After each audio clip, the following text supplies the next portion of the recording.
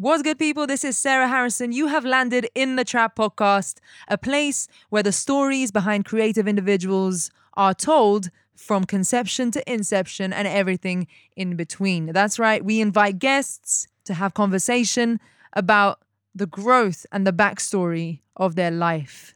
I want to start by saying, first of all, thank you to people who have been followers and have supported the podcast from the start, which actually wasn't that long ago. But you would have realized that I went missing. Literally, after the first episode, that's it. You didn't hear from me. And I'm really sorry. It was unannounced. A bit of a crazy month of troubleshooting that I won't go into because I've done enough complaining and moaning, and it's not the energy. It's not the energy I want to come in with. But I don't wish that on anyone during a quarantine period when technical assistance is not really at my disposal and postal services, telephone lines and emails are not performing at their optimum level. However, no question about feeling grateful that my health has remained intact. Obviously, I took the right measures very early on. I did isolate way sooner than we were instructed. You know, it's not about just protecting your health. It is about the people around you too. Must keep that in mind, especially now when measures have been lifted to actually integrate back into society and start getting things back to normal. I would just say to remain mindful. There are people still mourning. It's not just, a small community of people. This is a global tragedy. And I want to offer my sincere condolences to anyone who has been affected. In the midst of this, of course, I hope that content like this can keep your mind busy, keep everyone entertained, informed, and enable the learning process by hearing and listening to other people's stories. So do give us a follow. We are available on Spotify, iTunes, and Google Podcasts. And I promise I will be here on a weekly basis. All right? So let's quickly backtrack to episode 1. Hip Hop Mike, a New York radio host, DJ, as well as a music manager, A&R. We had a really fun conversation featuring his dog. These Zoom calls are so unique. Every time I see people's home life, that's even better for the premise of this podcast. So I'm loving it. And in episode 2, I'm bringing you the founder of Hip Hop and More, who goes by the name Navjosh. Back in 2008, blogging was a huge space in the media world, and Navjosh really took that and ran with it, literally learn on the job. We talk about his career shifts, how he got into music from sports and law, the function of blogs in this current climate versus when they first came onto the scene, competing against major media houses, speaking about artists that he helped break and was the first to feature, including some that may have gone under his radar, even getting into trouble with record labels for allegedly what looked like leaking information, but he'll tell you more the backstories of those. A conversation I loved having was the balance between headline-grabbing stories versus thirsty clickbaits, a battle we go through as journalists.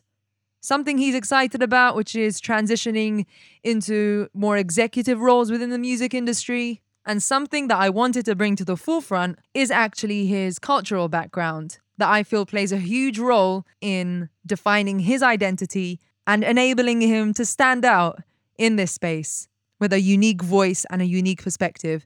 So without further ado, I'd like to welcome Navjosh on In the Trap podcast, right here with myself, Sarah Harrison.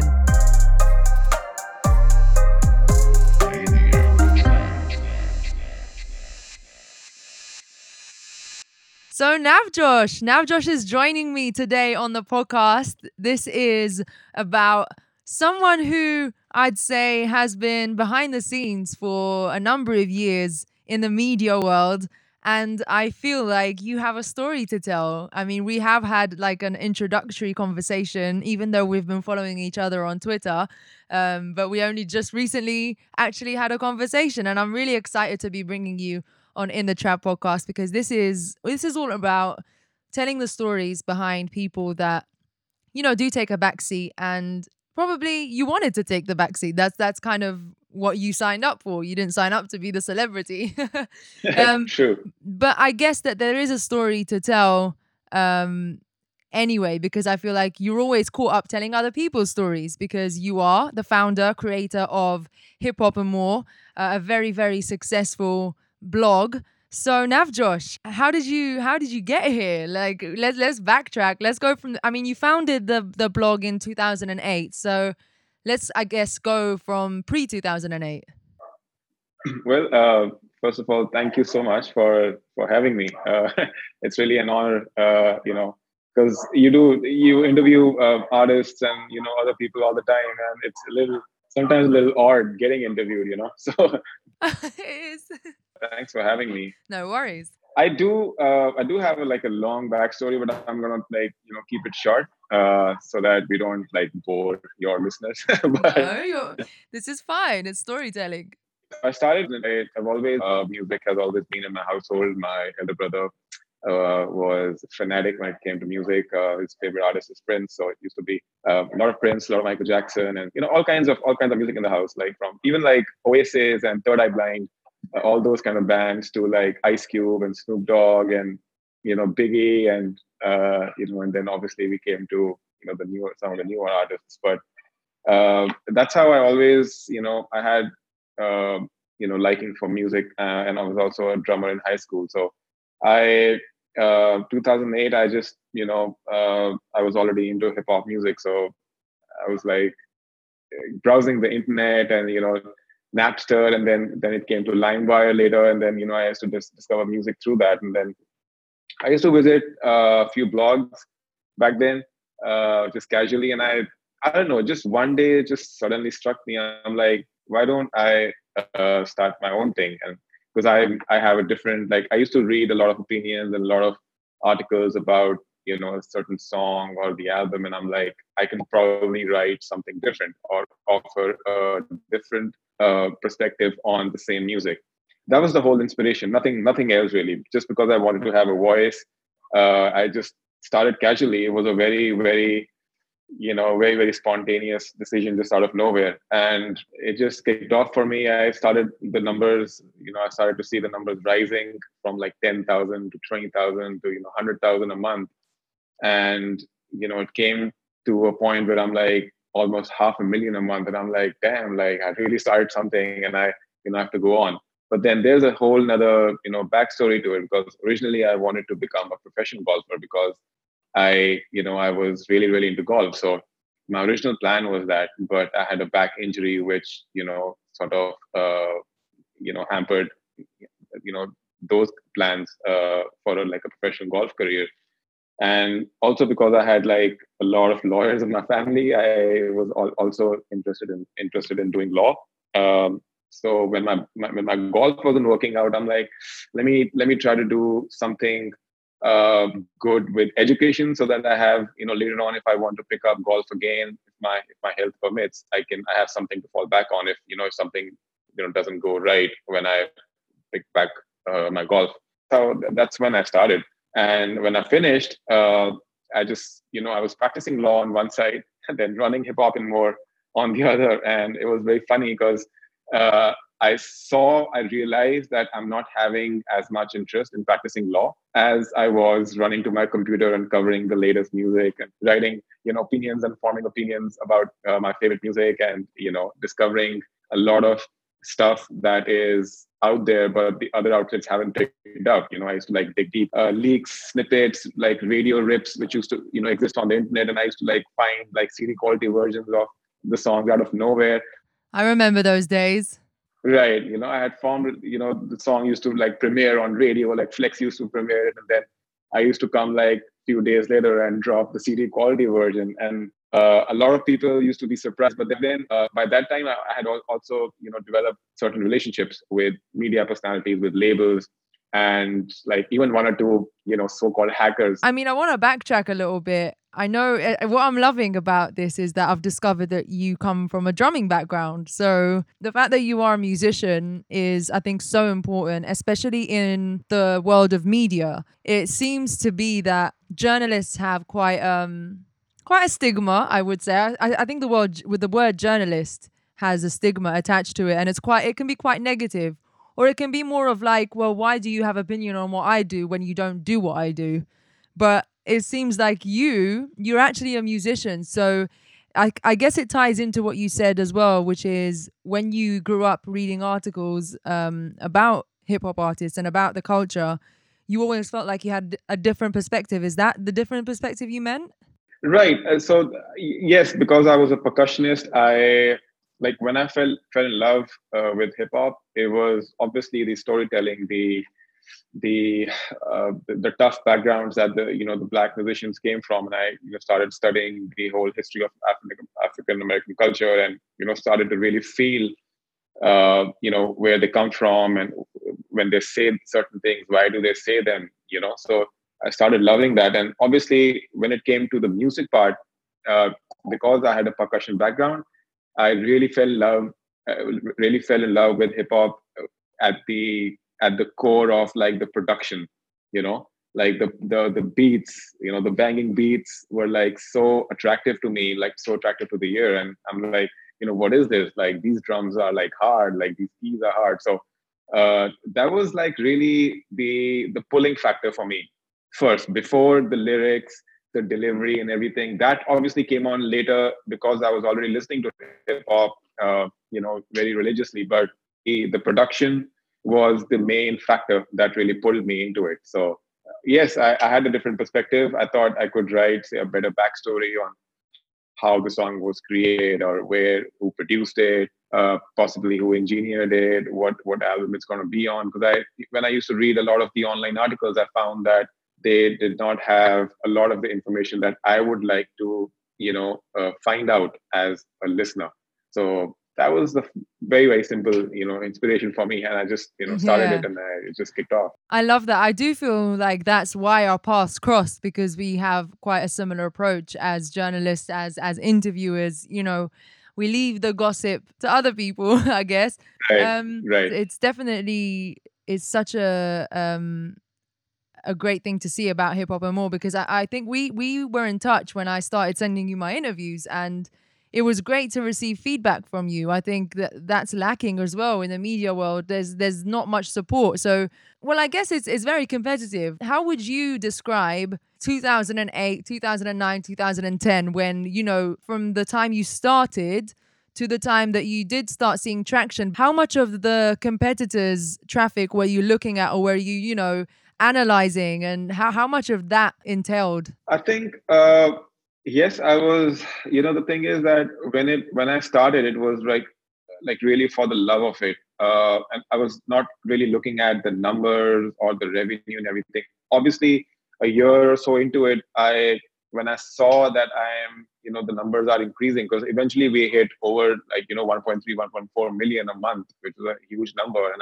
I started making a lot of money from it. So I was not really looking at anything else to start with, but obviously when I started looking at it from the perspective of a potential career, then yes, I started analyzing the numbers, the revenue, the ad campaigns, like how I can make most of the traffic and how I can make most money from it. Looking at keywords, the competitor keywords, how my Mhm. competitors are doing with those certain keywords on search engines, all of that. And I had to like really learn myself. I had to like self learn all of that. Was it harder than law? I probably not. I found law quite hard, actually, to be honest. I'm not a really very like a studious kind of person. I mean, I did pretty decent, but then I'm not very, very inclined towards studies. I'm a more creative guy, like always into sports and and Sure. other activities. So yeah, so I because it started like that, and then now the atmosphere is obviously very different. Back then, I think because it was a very close circle of bloggers per se, and journalists, we used to like exchange information very, very often. It's not the same anymore. It's a lot less because you see everything pop up in front of you through social media. So you just end up, looking at it. It just presented to you in a very, very easy manner, and you just, it's not like emailing like you email me your latest interview, like, I interviewed like whatever, like Migos or Ray Mm. Simmered. Like, I'm not really. Now I can just browse through Instagram or Twitter and find your interview there. You don't have to like necessarily email me. Although I still appreciate people sending me. That means they have they are, have a personal touch with me, and also I think they care about me checking the interview or covering it on, on Hip Hop and More. So I think I really appreciate that, and I do the same a lot, with some of my interviews, which I think are newsworthy. I send it out to a few of my friends. So I think that's a little bit of a difference then versus now. Okay. First of all, that takes so much time and patience, and I respect that you still, you're still that much involved and committed. So you're saying that in the early years of the blog, newsletters were a big factor in it all. Versus now it's like the Twitters, the Instagrams, the TikToks, they're more of the channels where people do get their news versus like even going directly to the blog. So when did you see that change happen? Yeah, I think about maybe a big change that I saw was probably around 2015, 16. I would say that's Mm-hmm. when that's when social media started to become stronger and stronger, and the blogs did not have started to lose sort of their value in, say, breaking artists or breaking news per se, because now social everything is breaking on social media. Every an artist like leaves a controversial comment on an Instagram post, or like he or she tweets something that becomes the news story on the blogs, or whatever, like the media outlets. So the whole scenario has changed now. It's reversed. But 2015, 16, I would say that's when like the change really started to happen. When social media took over, it really impacted media outlets all over, like including Hip Hop and More, like revenue wise. I would say like now I'm not even like making like 50% of what I used to make, Wow. say, like 4 or 5 years ago. So now it's more like for the love of it. It's not even for the money. Yeah, but it really sets you apart though because you do it for passion, from passion even. That's why you still do it. You know what I'm saying? I bet you had so many A&Rs knocking at your door Oh my god. during that era. Can you tell me more about that time and what was the kind of politics behind all of that? Because I hear bloggers say all the time, well we break artists on your behalf, so to speak. Tell me about that. Crazy. Like I would say, like, to start off, I would say even now there are labels and A&Rs, emailing me, us, other media outlets, other blogs every day. It's not that hasn't changed much because they're still looking at media coverage, on outlets still as part of the game. It's not just social media or TikTok or whatever the other platforms are, playlisting. Obviously, I would say that has now overtaken this part of the promotional or the marketing strategy, but it's not totally gone. It's not totally taken away by everything else. So I would say it's still important, but probably not as important as it used to be. So we still have, you know like labels and A&Rs like emailing and following up like 3 or 4 times about coverage, and it's just not possible to cover everything, unfortunately. Mm, So but that time, in the earlier times, it was wild. Like A&Rs and media and label people used to have all kind of strategies to like break artists, and a lot of them, you'll be surprised how they used to actually intentionally leak songs on the right. internet. And like I cannot name anybody, but I've had, you know I've leaked a few songs out there on the internet, like throw it out there out of nowhere. And people think it's a leak, people think it's come out of nowhere, but it's actually intentionally being released by the label or the artist or his or her team to test waters, to see how audience reacts to that sound. Maybe they're trying a different sound, so they want to see if they like the production. They're going into a different route, so they want to see if the audience is like feeling this kind of sound from the artist, this new era from the artist. So it used to be a wild time. That is a main difference. That doesn't happen anymore, I think. I mean, I haven't done that. Nobody's asked me to do that anymore. But a lot of the artists obviously used to look at the blogs to find coverage on the internet, because social media wasn't there. So, for example, at Hip Hop and More, we used to run this Saturday Spotlight series. By the way, I'm like thinking of now planning on relaunching that series. But back then, that used to be like that really really worked well for us, because we found a lot of the artists that we cover now who are like multi-platinum, Grammy award-winning artists that we literally found through Saturday Spotlight series, and labels started to like really notice, because the whole concept was that hey, we get so many submissions, so let's make a system where you submit music to this email from Monday to Friday, and then whatever we think is the best, we are going to post that on Hip Hop and More, like the best two or the best three or even like one, uh, the best one out of the lot. So a prime example is like Russ. I literally, Hip Hop and More was literally one of the first media outlets on the internet to cover his music. And I remember when he used to like hit me up every day Wow. on Twitter, like, hey, like post my music. Like, can you listen to the music I submitted on the Saturday Spotlight series? Can you listen? And I did listen one fine day, and I'm like, this guy makes great music. This is like back in 2012, like 8 years ago. So it was his proactivity of reaching out to you personally that even stood out above the rest. Absolutely. And on top of that, he made really good music. I remember his email said, hey, something like, I'm Russ, I'm 19, I make great music, check me out. Like, very very simple, to the point. And I'm like, okay, like this guy is confident, so let me check out the music. And it was great. And I'm like, I'm going to post this. So, and obviously he was very thankful for that. And then later on, he even now, like, he's ahead of the curve in many things. I think his sound is really really good.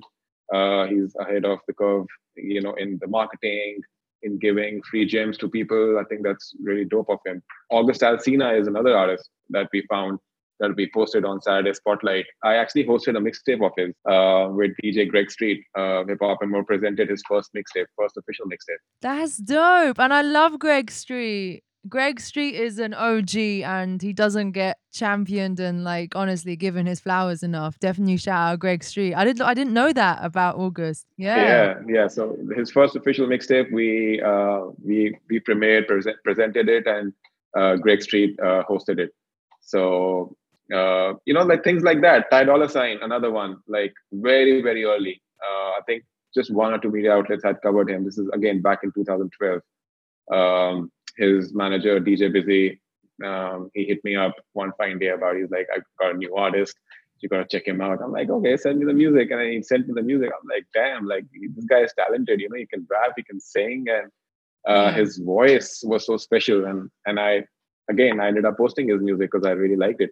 And then later on, he's now one of the most Of incredible course. artists. I mean, having such, so to speak, credits under your wing now, how do you intend to develop that, if that makes sense? Like, we have spoken about expanding out of the media world into actually using your ear to a better sort of function, if that makes sense, like having a more deeper role in the music. So, how do you plan on developing that? Yeah, so I've been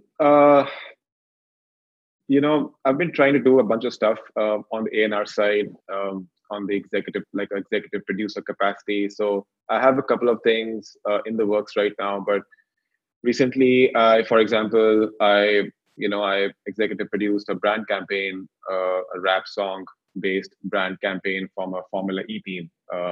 Mahindra's Formula E team.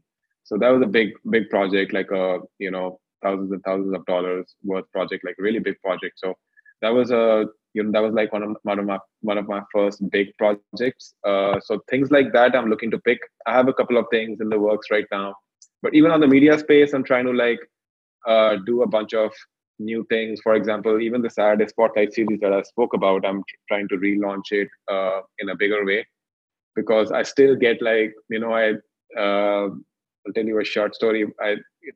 in this quarantine period, I did this like just on the concept of Saturday Spotlight. I did this quarantine spotlight, post where I hit, I posted something on my Twitter saying, hey, I know times are tough, so upcoming artists like tweet me your music, reply to this tweet, and I'll post the best one later today.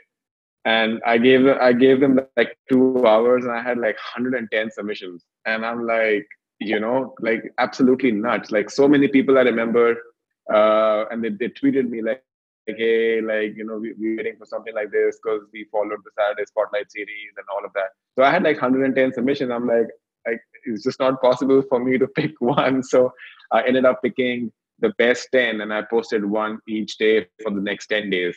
So, and I basically gave like 10 absolutely brand new artists who have zero media coverage elsewhere, start on hip hop and more for nothing, just for the love of it. So things like Mm. that really excite me still. I just discovered like 10 incredible artists, and there's so much, and then you realize like there's so much talent out there. There is this quarantine. Yeah, it's really brought it out in people, and it's almost like how do I don't have time to consume it all and actually digest it. It's there's so much, so I feel like there is a plus to the internet because there is definitely an audience for everyone out there. What I did want to ask, do you actually recall there being an artist that you might have slept on, and then he or she was came under your radar, but you slept on them? Do you recall? I do. I do. I, I do. Ah, That's bound to happen because even though I'll tell you what, even though I really think that like I just trust it, and I know when I don't know everything. I'm not an expert on anything on everything, but I know when I hear a hit. So I've always really been into that. So, but sometimes you just miss it. Just not your taste. And Lil Uzi is one of them. So in the beginning, I like Uzi now. Like I like a lot of his stuff, but back then when he was absolutely brand new, I think if I remember correctly, I think he had like 5 or 6 thousand followers on Twitter because yeah, Drama and I were in touch, and Drama sent me his music. He's like, "Yo, Nav, I want you to hear this new artist. I got this new artist from Philly. His name is Lil Uzi." What he emailed me. No, sorry, DM'd me actually on Twitter, and I'm like, "Hey, Drum, like, yeah, I want to check it out." I checked it out.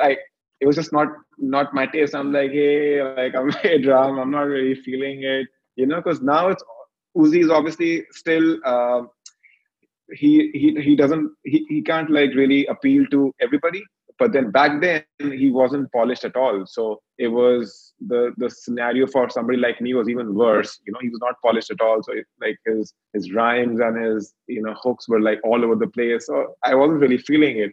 And he ended up being such a big artist, and I remember like hitting up Drum once. I'm like, I because when he then he launched Jack Harlow, of course. who's Yeah. like killing it right now.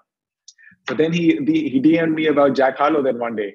This is like 2.5 years ago, and he's like, "Yo, Nav, you slept on Uzi. I don't want to, I don't want you to sleep on this artist now. You better wake up." And I heard it. I'm like, I feel this. I like this. I like this guy.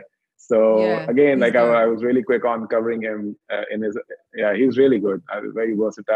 I really like his style. So, Yeah. so yeah. I mean, that was the biggest example that I can think of off top. No, I love that. And we all do it. Like it's impossible to be right all the time. It really is. You did say that there was a wave of leaks, sort of like solicited leaks. But I mean, I don't know if you want to talk about this. Would you say there was a time where you got in trouble? Yeah, I mean, the thing is, like with the internet, now obviously internet is wild now, but then back then, now it's like still, it's a lot more regulated now, where artists like are really controlling what comes out when, and the rollout, the marketing is like very strategic, and everything is on time. Because the leaks, as far as the audio leaks are concerned, they still happen now for whatever reason, and there's like so many layers to it. But then there aren't many leaks as far as like say the album cover has come out of nowhere or the track list has come out of nowhere. You will see that the artists are now putting out their all of this information around the album on the Instagram or social media or whatever in press releases and emails. So back then a lot of that used to happen. And I, as I was telling you on our on our call earlier, like I posted the trouble that I got into was like I posted Kendrick's Good Kid, Mad City cover, and I found that on one of the Amazon sites. I think Amazon Japan. And then back then I used to like really have this crazy I don't know, like how I won't call it knack, but just like a very like I was very curious to find information which isn't out there, and I wouldn't like to call it like a leak because I'm not hacking somebody's email and putting it out there. But then I used to like browse the Target website, the Walmart website, random digital stores, Amazon digital stores, iTunes, everywhere to find like an album cover or a track list which is out there but hasn't been revealed yet or hasn't been found by any other media outlet or any other fan.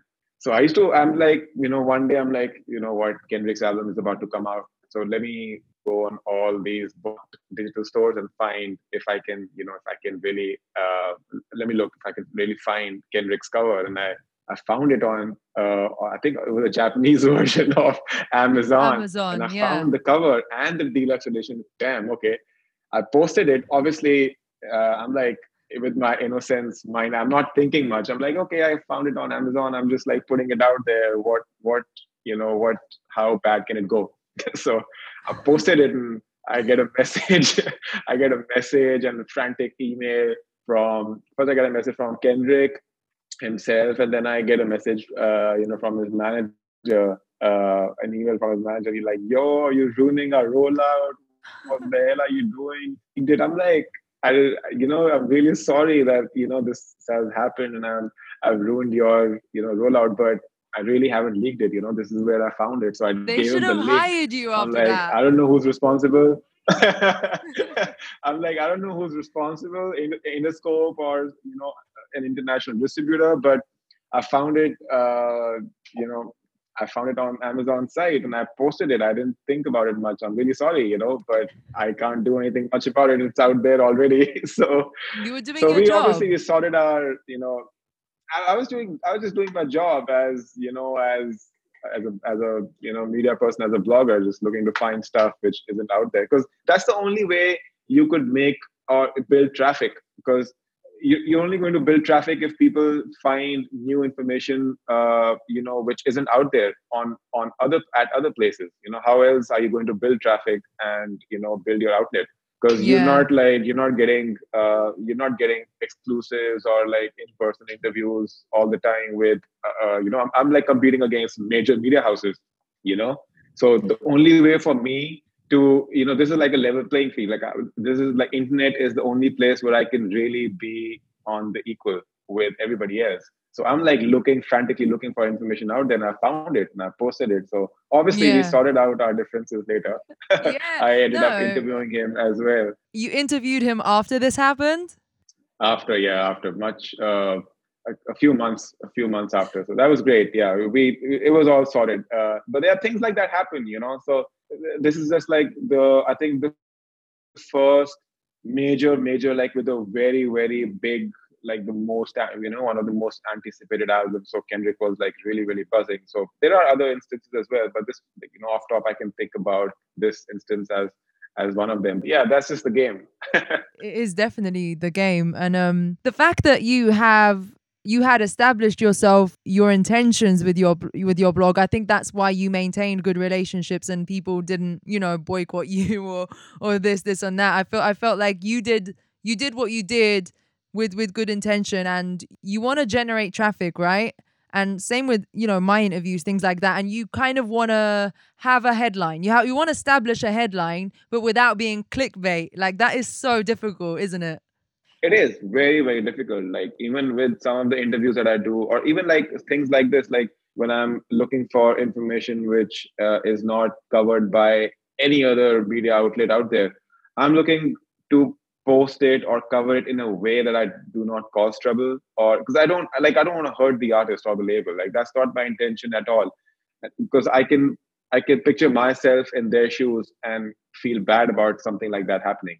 So I don't want to leak something and ruin an album or a whole campaign. So, but it's difficult. You're looking for a headline, you're looking to make traffic, but at the same time, you don't want to come across as too thirsty or like too clickbaity.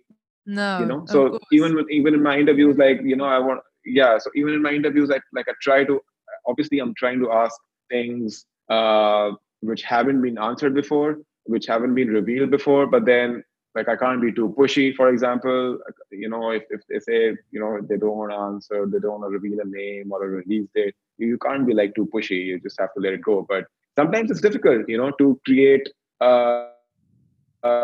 Because you don't want like an interview to be just another interview where the artist is speaking about 10 things and nine and a half things he's already spoken in other interviews. You don't want that either. No, You want some spice in your interview.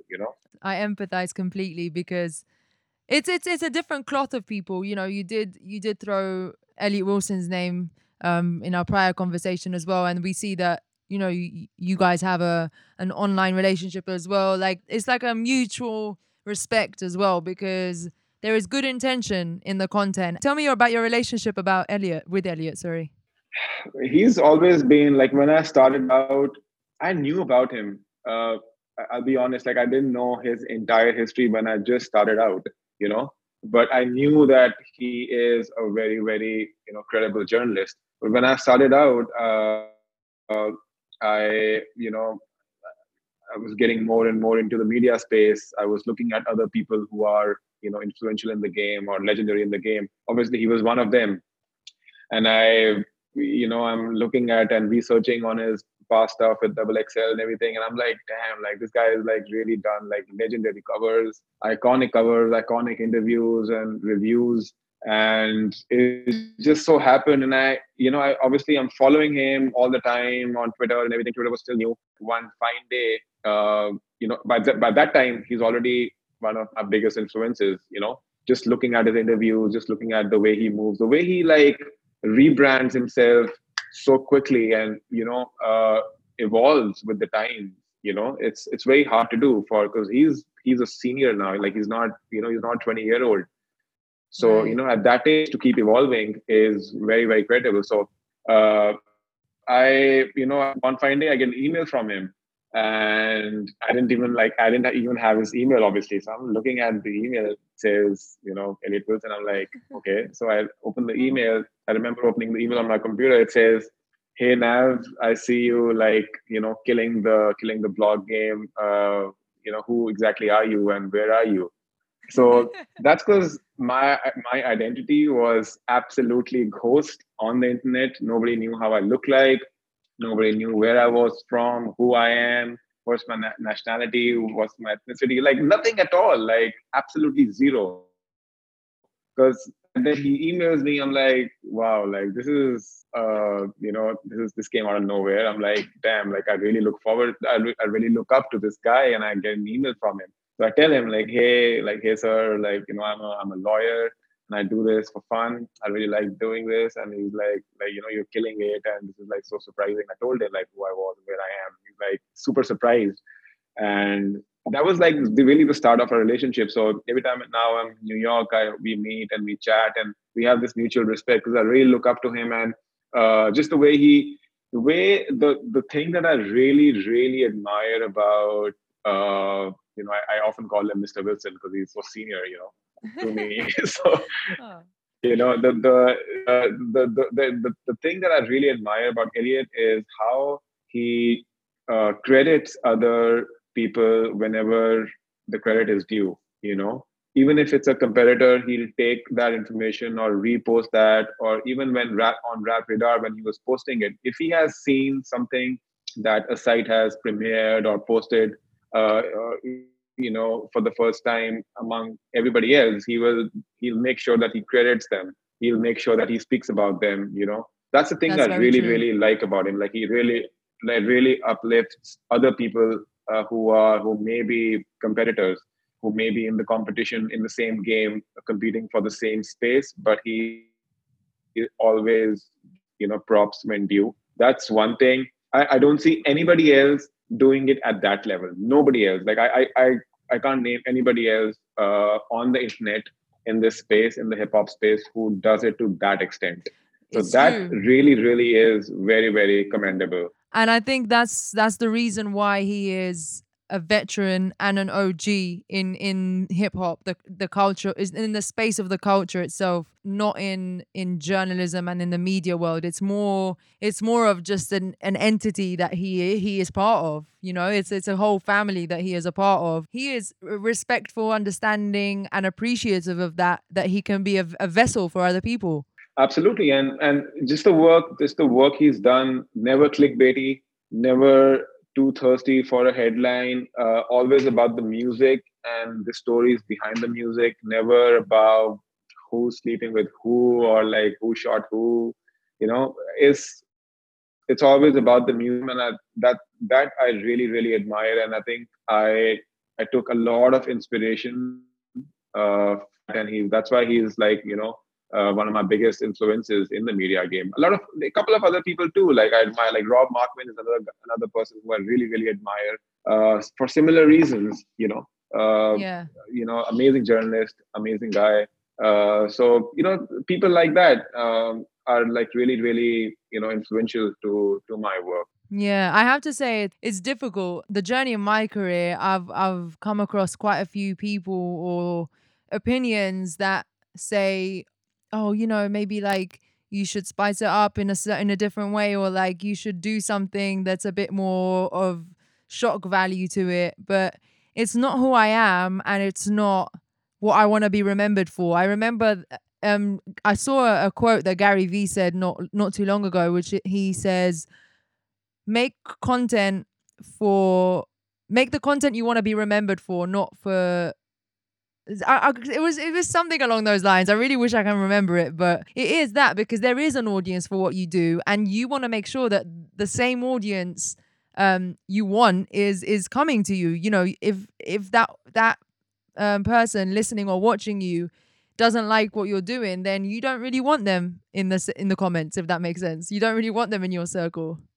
Absolutely. Yeah. No, absolutely. You want your legacy to be right, and you want to be on the right side. You don't want something. Just like a lot of media houses, a lot of companies have tried to like acquire hip hop and more over the years, but just the way things are presented to me, their plan and strategy over the next say few years, where they want to take the site, it just hasn't like really it doesn't sit well with me. Just their vision, because I don't want hip hop and more to be remembered for something that I do not do. My conscience doesn't allow that. Just simple Absolutely. as that. Wow. So you have had conversations like that.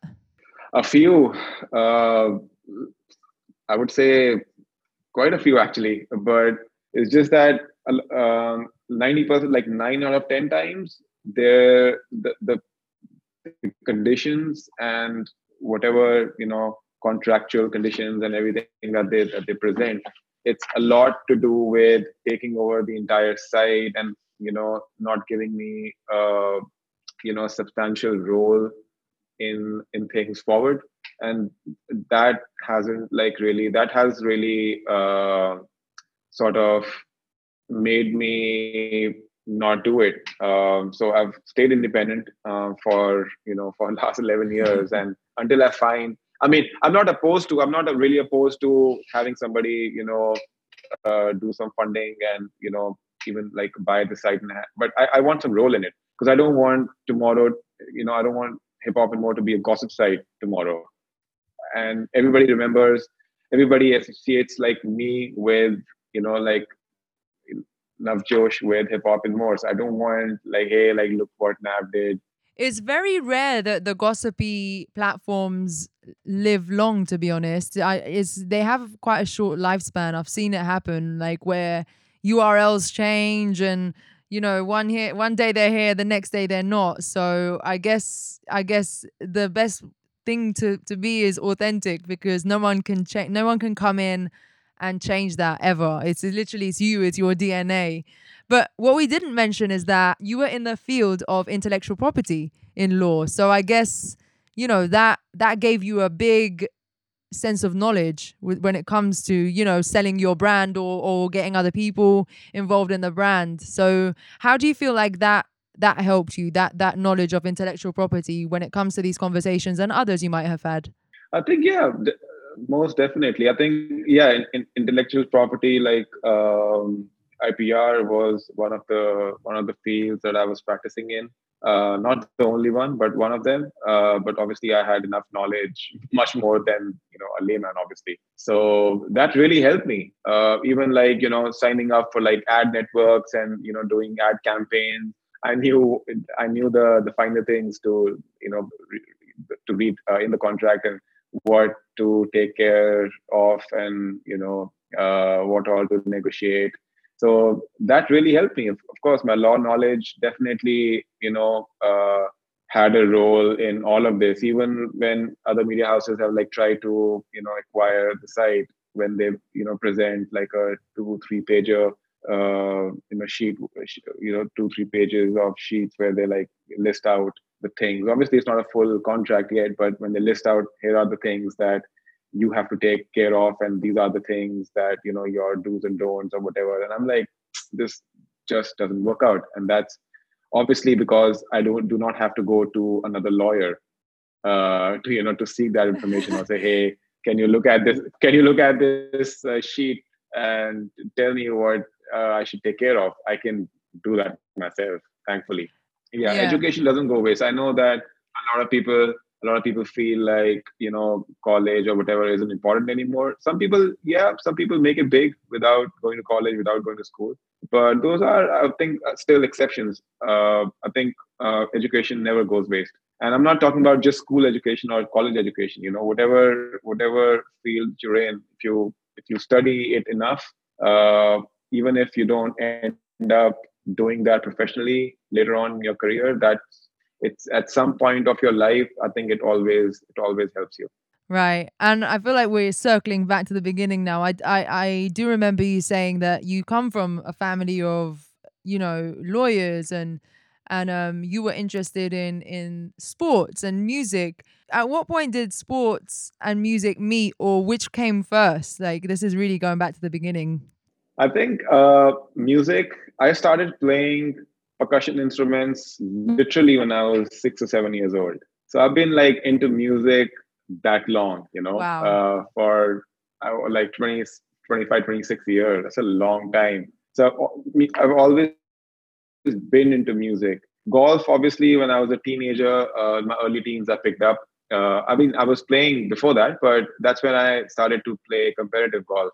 And then I loved it so much because my father was a golfer as well. And when I picked it up, I loved the game. I just fell in love with it, and it's such an addictive game, as everybody knows. So I wanted to play professionally, but my health did not allow me. I had major back problems, and that kind of so I had like 2 or 3 career switches, Right. from golf to law, and then from law to hip hop.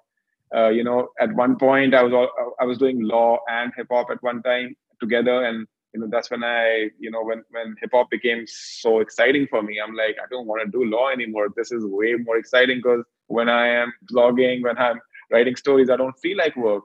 I don't Yeah. feel like this is work. It's like all fun to me. I don't even feel like I'm working, and I'm making money off it. So What about your peers? my peers, Yeah, like how was the hip hop culture embedded within your circle of peers, or was it did you feel like you were doing your own thing? I think, as I said, like my brother used to listen to all kinds of music. Like he is a few years elder to me, almost I would say like a third parent to me. So in the house, he used to play from like Prince to Michael Jackson, and the Beatles to like the Third Eye Blind, Oasis, and Radiohead, and LL Cool J, Biggie, Tupac, Snoop Dogg, like all kinds of music. Coolio, I remember. So I heard so many different genres of music in the house. So my musical ear was like inclined to no specific genre. But when I heard hip hop, when I started to hear hip hop regularly in the household as a teenager, that really pulled me towards it. Somehow, something about it. Maybe it was the beats or whatever. Yeah, no, I because that's why I wanted to bring it back up again because you specifically mentioned the percussion. Did you see a parallel to your native music with the percussive side of things? Yeah, so I mean, my native music, Punjabi music, yeah, a little bit. And the funny thing is that I'm a Punjabi, and Punjabi music has always gelled very well with hip hop. Uh, if you go back into the early '90s, even in the UK, UK pioneered like Punjabis in UK pioneered bhangra and hip hop mixed together. So when that was happening, I was listening to that as well. Buying all kinds of music, all kinds of Punjabi music where they incorporated hip hop music in a big way. Hip hop and dancehall were the two biggest genres I which were mixed know. well with Punjabi music. So it was, and it's so funny that even right now, I think most Punjabi, I would say like 90% of Punjabi music, Punjabi musicians in, say, whether it's in India or it's in the UK or the Canada or Canada or the States, uh, 9 out of 10 Punjabi people who are listening to Punjabi music would also love hip hop music. I can guarantee that. So it was always very running at the same time, very parallel. Exactly. Very, very parallel. And I know that soon to come, I feel like Navjosh, you're gonna be instrumental in marrying the two again. Like I feel like there was an era of hip hop where there was such huge crossover. Huge. Like from not just underground, it became commercial and mainstream with crossover production like Timberland. I know Timberland got into trouble a few times, like with his sampling, Right, or right. yeah. But I think that there is space for that to become prominent again. How do you hope to make your mark? 100%. I'm so looking forward to doing something big together where I put together a UK and US collaboration and a Punjabi or hip hop collaboration and all those things. And I actually have a couple of things in the works, talking to a couple of people. I'm really trying to really want to see a moment happen again.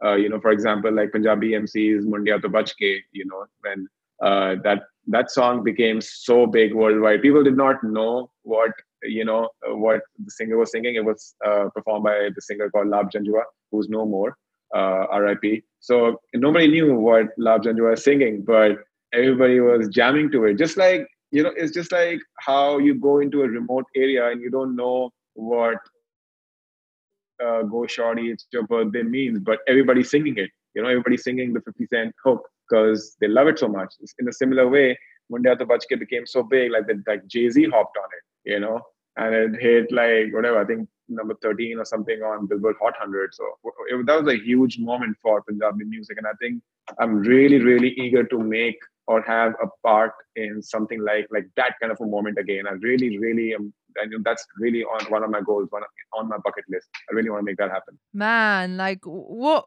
names can we expect? Like what people do you have, in your vicinity that you're excited about? I mean, on the hip hop side, to be honest, like I'll tell you something very frank. The last like year or so, I felt like there's too many artists sounding like the one that came before them. And I know that the streaming era has really made it possible for artists to really have uh, a sound which is not really unique. But I think last year or so, I felt like a lot of the artists are, like if you listen to their album, it's like almost like one beat has been reconstructed, 5 times over. For And I sure. really find that disappointing. I wrote about this the other day as well, which got a lot of comments and a lot of some appreciation, some hate. But those are like really my true thoughts. But from the new lot, I think there's a few hip hop artists that I really like. Jack Harlow, I really really like Jack Harlow. Uh, you you've got a chip on your shoulder with that one. True, true. There's a rapper from Baltimore, Jay Grams. He's signed to Cinematic Music Group. I really like him. Yep, yep, he's dope. He's like a 2020 version of an early 2000s rapper. So I really like that. YBN Code is one of my favorites right now. Amazing artist. Like I think his album is his debut album is definitely one of my favorite albums of like the past like maybe 18 or 20 months for sure. Really Yeah. really excited about where he goes from here. Yeah, I think is Dallas his A&R, like same as Roddy Rich. I'm not sure. Is it Atlantic? But they're doing great with the Yeah, Atlantic yeah, hip hop Success. artists. Yeah, yeah, yeah. I Yeah. think his name is Success. The Oh, A&R. that's I right. Yeah. am in Yeah. touch with them. When you listen to Kode's album, you feel like you will find how he is not, again, like he sounds like it's cohesive, but you can see that he's like experimenting with different sounds, different flows, different layers. In the album, that really reminds me of the time when I fell in love with hip hop. During the Eminem 50 and Wayne and Ludacris. All these artists, and Jay Z. They used to like sound like one artist, a unique sound, but experiment and try out different beats, different beat structures. That's what I really loved about him. It was such a good change from everything else that I was listening. Like his album really, really impacted me. Yeah, I agree. You know what crossed my mind when you said 50 Cent in the club? I guess that era of music, it's just striking me even more. The chords of In the Club are very like Bangra and Indian, aren't they? Like it's think of it. There was such a pocket at that time of 2000s hip hop that was inspired, definitely. Yeah, I don't know if In the Club sounds like a Punjabi or Bhangra beat, but No I guess it does because they're like there's like some 10 really really big Punjabi remixes of that remixes. online. You can if you search for like In the Club Bhangra remix or Punjabi remix, you'll come across like 8 to 10 of them, and most of them from the UK. Yeah, yeah, I've heard them. I've heard them. Yeah, yeah. I'm sure you must have heard them in the club or something Yeah. sometime. And I know Dre listens to. Dre loves Indian rappers, um, and so I know that camp. It's always been like in the circle. Like that sound has been like they're aware of the sound. So I won't be too surprised. But yeah, I mean, 50 is probably my number one artist because that's the era that I started fanning, like really really standing an artist uh, with 50. I But think 50 was the 50, first artist yeah. that I was really really a big fan of. First Eminem, then 50, but 50 slightly more because that's the time when I like hip hop really really hit me hard in a big way and just like took over my life. So I felt like Yeah, I agree. it was a special moment. It was crazy. Like even meeting him, it was such a crazy moment.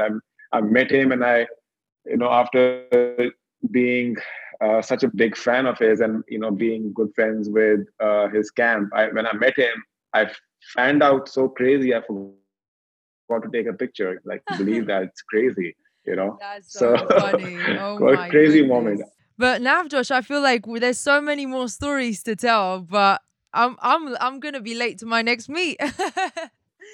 It's I know. it took us a while to get the stream running, but I'm sure that I feel like there should be a part two to this very soon. But I feel like yeah, we've just had a great recollection of your story and the person behind hip hop and more. I guess the last thing to finish off on would be um what would your projection be for blogs and bloggers and just that whole world of media? What are your projections for it?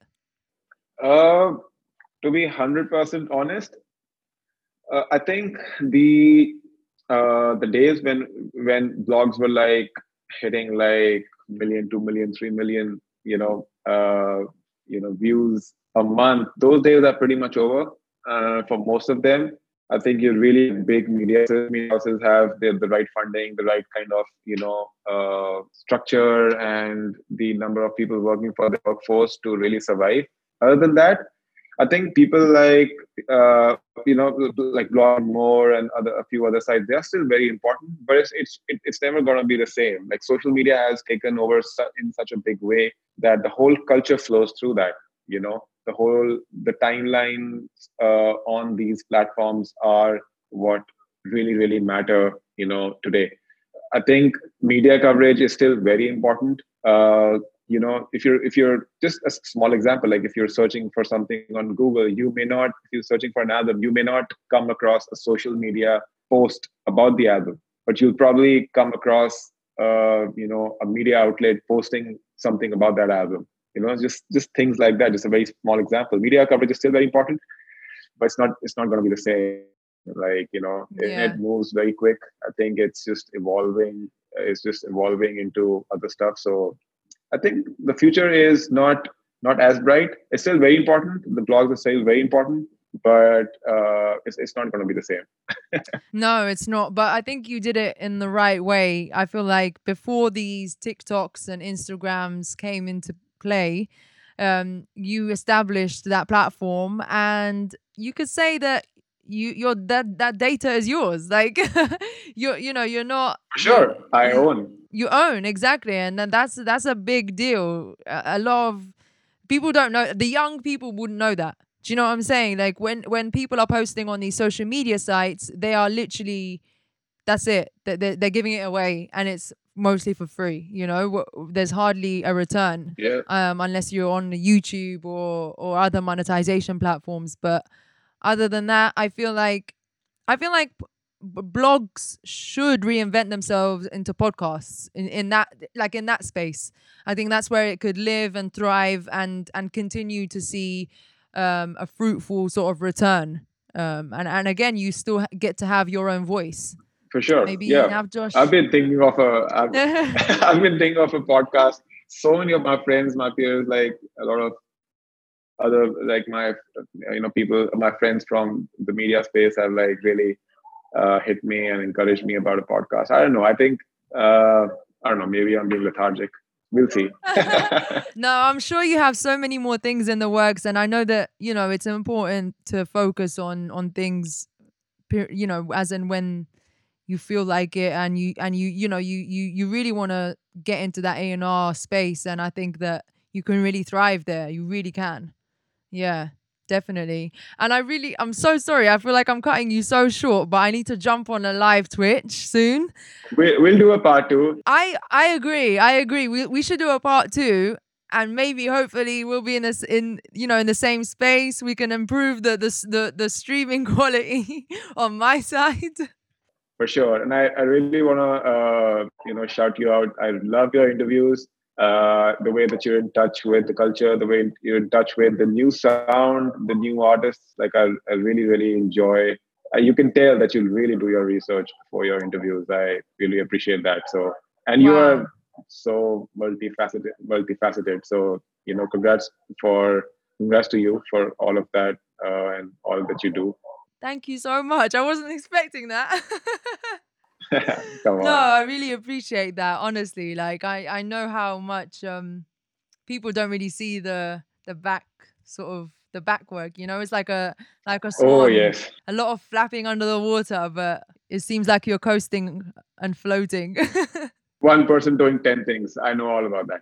Exactly, exactly. But that's why I'm very supportive of what you've done, what you do, and what you will do. I definitely will continue to back that. But part two pending for In the Trap podcast with Navjosh. Thank you so much for joining me here.